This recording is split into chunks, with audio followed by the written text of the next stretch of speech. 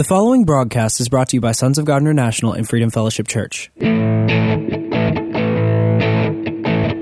Hello, thank you for tuning in. This is Joshua Sasso, and you are listening to the prophetic voice of our time. I want to welcome all of our new listeners this week and returning listeners. Many blessings to you this week. And as many of you know, Pastor Chris and myself, we just recently returned from a trip to the Philippines where we got to hold a number of miracle crusades, leadership conferences, and trainings, and it was really amazing. God continued to work again and again. He really revealed himself. And those of you that supported us, that sent us donations and gifts, just know that that money was certainly put to good use, and it is certainly multiplying after itself again and again and again. And I just want to speak forth now that may those seeds that you've sown, may they multiply again and again in your life, and may you receive a bountiful harvest.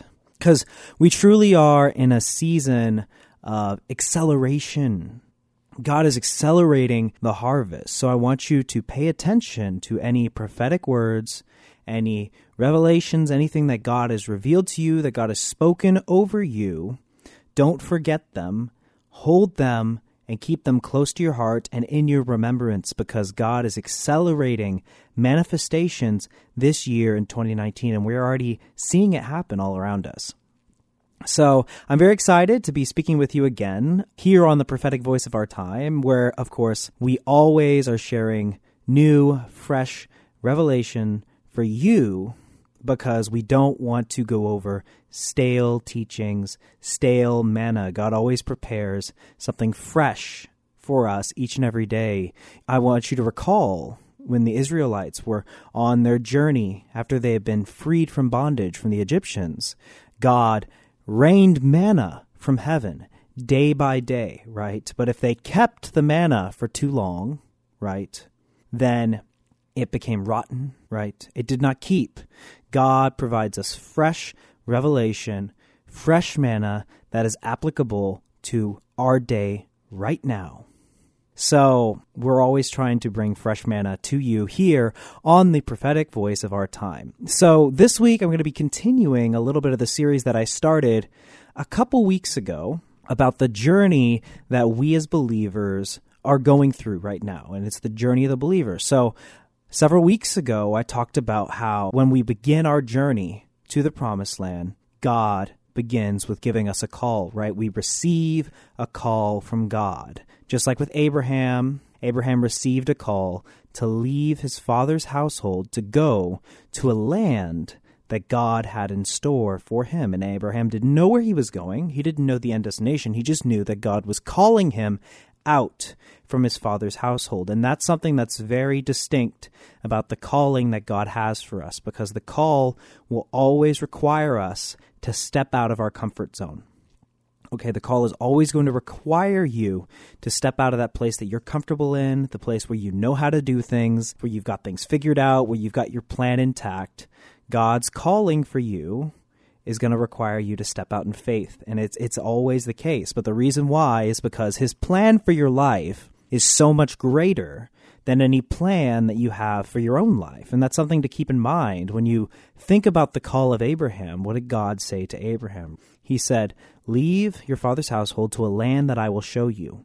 I will make you a great nation. I will make your name great, and you will be a blessing. And all the nations of the world will be blessed through you." Okay? Now imagine what kind of plan Abraham had for his own life, right? He probably just wanted to have a family, some kids, financial stability, some land to call his own, right?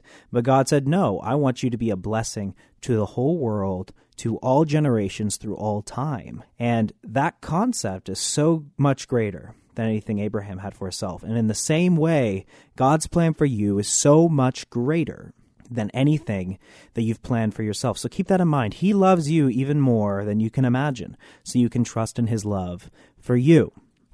So if you missed that broadcast a couple weeks ago, then I recommend that you go to our website when you get the chance. That is sogmi.org. That is sogmi.org. hit teachings and podcasts, and you can find that episode, The Journey of the Believer, Part 1, Receiving the Call. And that's the first part of this series that I'm going on, and it's probably going to be a total of 3 parts. Okay, so we know that for us right now, we're on a journey, and the first step is receiving the call. Sometimes God is going to call you out, and he's going to pull you out of your comfort zone so that you can do something even greater. Now, mind you, after Abraham received the call, he journeyed out and followed God, even though he didn't know where he was going, okay? And that brings us to the second stage of this journey. So once we answer the call, we journey through the wilderness, okay? When the Israelites, when they were freed from the captivity of the Egyptians, right, and God performed all these miracles, they went across the sea on dry land, what happened? They journeyed through the wilderness on their way to the promised land. And this is the next stage that we as believers, many of us are actually in this stage right now. So what is the wilderness and what's its significance? Now, the wilderness is basically the transitional journey from the area where we were comfortable to the promised land. And it's a training period for us to hear from God, to rely on God, to listen to God and hear from him so that we will trust him in everything that we do. When the Israelites journeyed through the wilderness, by day they had a pillar of cloud leading them where to go, right? And at nighttime they had a pillar of fire leading them where to go as well, right? So what is this teaching them? They don't know where they're going, but God is showing them the way step by step. So in this wilderness journey, they are being trained to follow and obey and rely on God in the same way, right? The Israelites were trained to rely on God because each and every day he provided food for them, right? He provided water from them, from the rock. He rained manna from heaven. That is reliance on God for their sustenance. Okay, so I want to start with the scripture here. And this is shortly after the Israelites had been freed from captivity from Egypt. And this is Exodus chapter 16, starting with verse 2. So, in the desert, the whole community grumbled against Moses and Aaron. The Israelites said to them, "If only we had died by the Lord's hand in Egypt. There we sat around pots of meat and ate all the food we wanted. But you have brought us out to this desert to starve the entire assembly to death." Now, I want you to imagine this for just a second. Here, God, through Moses, freed them from captivity and slavery, and now they're grumbling and saying, well, it'd be better if we had just died back in Egypt. It'd be better if we were just slaves again. Why? Because at least we still had meat, and at least we still had bread as we were slaves. Can you imagine that mindset? But why were they complaining? Because the only way that they knew how to receive food, the only way that they knew how to receive nourishment and water was through being slaves to the Egyptians, okay? They still had a slave mentality, even though God wanted them to be conquerors, right? Because when they're led into the promised land, they're going to have to overthrow nations and overthrow kingdoms, right? Because what awaits them in the promised land? There's giants there. There are fortresses like the city of Jericho awaiting them. So God has to train the Israelites to stop being slaves, stop thinking like slaves, and to start being conquerors, start acting like kings, okay? But being a slave is all they knew before. So they were thinking, oh, it'd be better if we were just slaves again, because at least we had food. Imagine that mindset. At least we had food. And you have to understand, for us on this journey, throughout most of our life, we've been living in the world system. We've been living according to the Babylonian system. And in the Babylonian system, the world's way, we knew how to get food. We knew how to get our nourishment. We knew how to do things. We knew how to figure things out, how to live life, okay? But when God calls us out of that system, when we receive salvation, when we start going on our Christian journey to the promised land, we have to leave behind that system that we were a slave to in the past.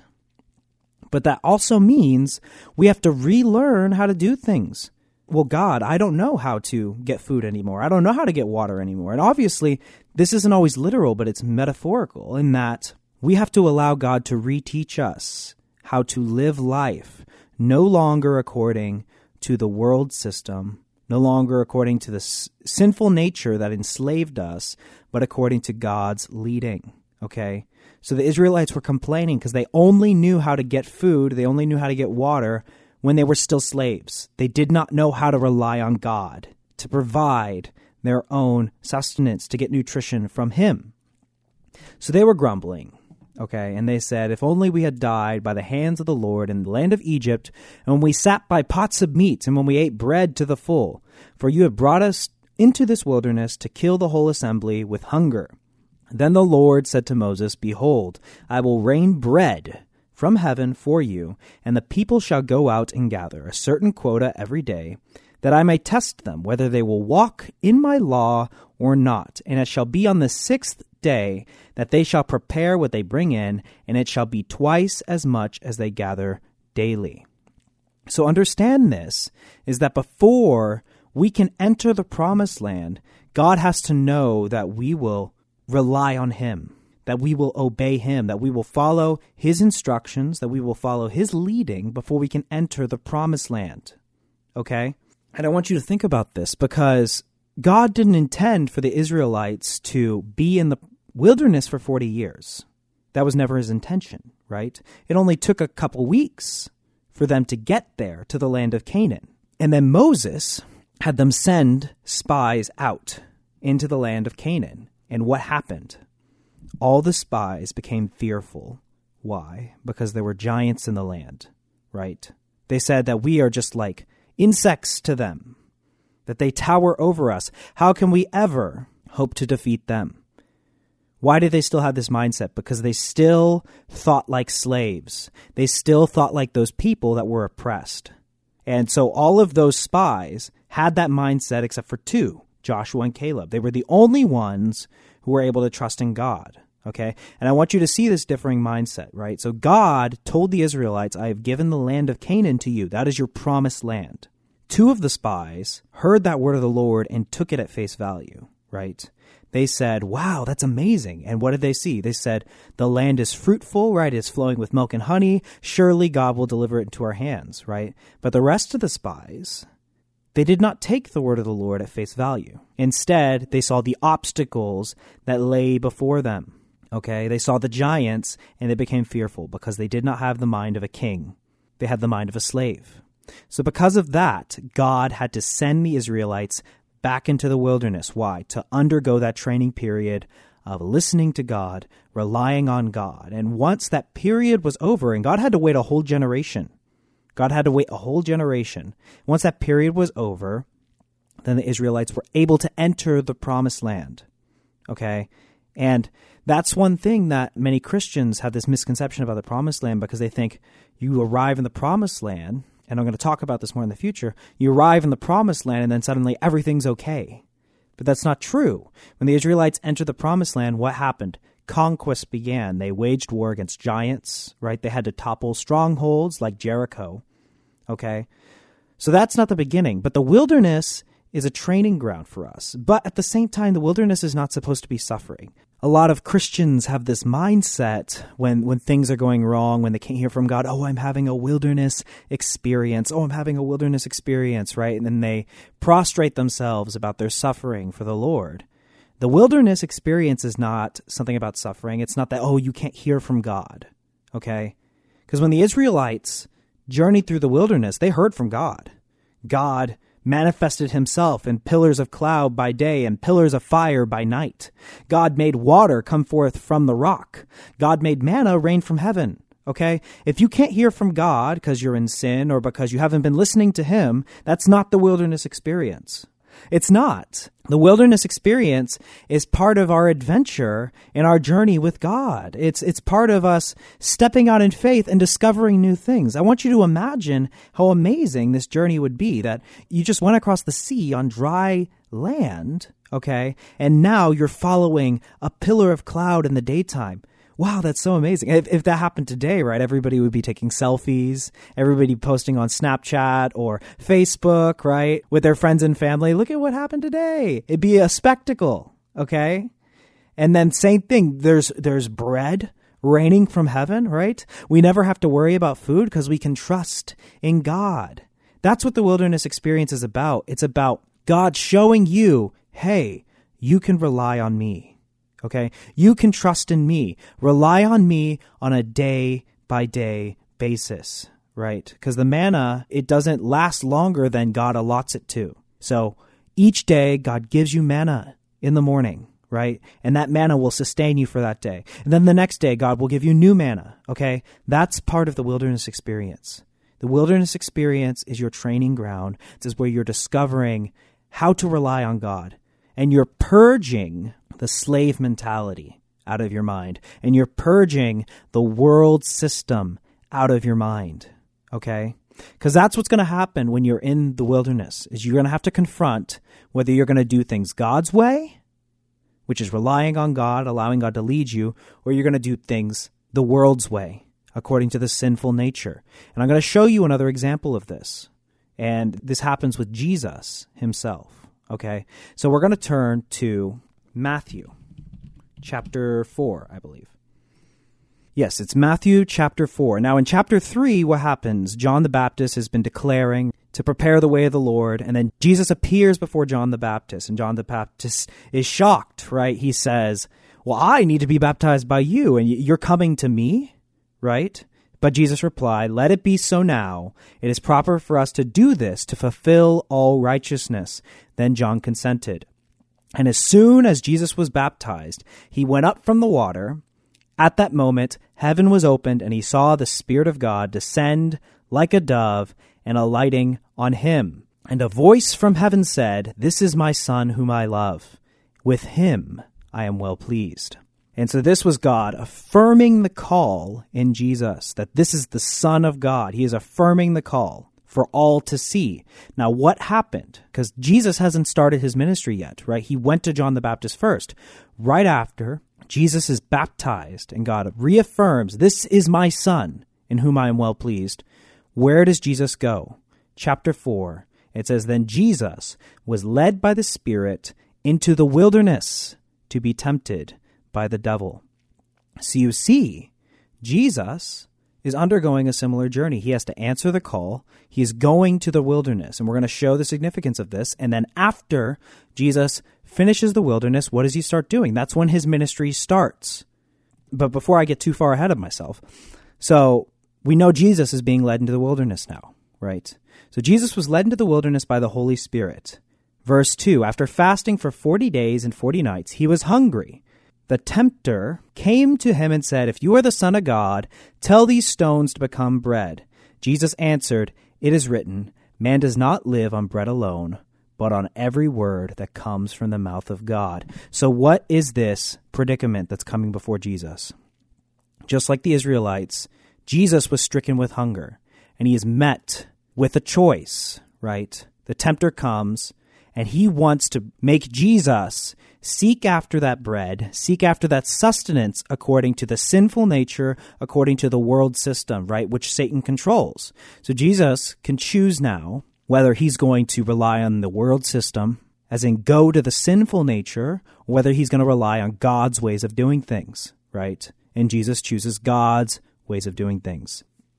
Verse 5, then the devil took him to the holy city and had him stand on the highest point of the temple. If you are the Son of God, he said, throw yourself down, for it is written, he will command his angels concerning you, and they will lift you up in their hands, so that you will not strike your foot against the stone. Jesus answered him, it is also written, do not put the Lord your God to the test. Again, the devil took him to a very high mountain and showed him all the kingdoms of the world and their splendor. All this I will give you, he said, if you bow down and worship me. Jesus said to him, away from me, Satan, for it is written, worship the Lord your God and serve him only. Then the devil left him, and angels came and attended to him.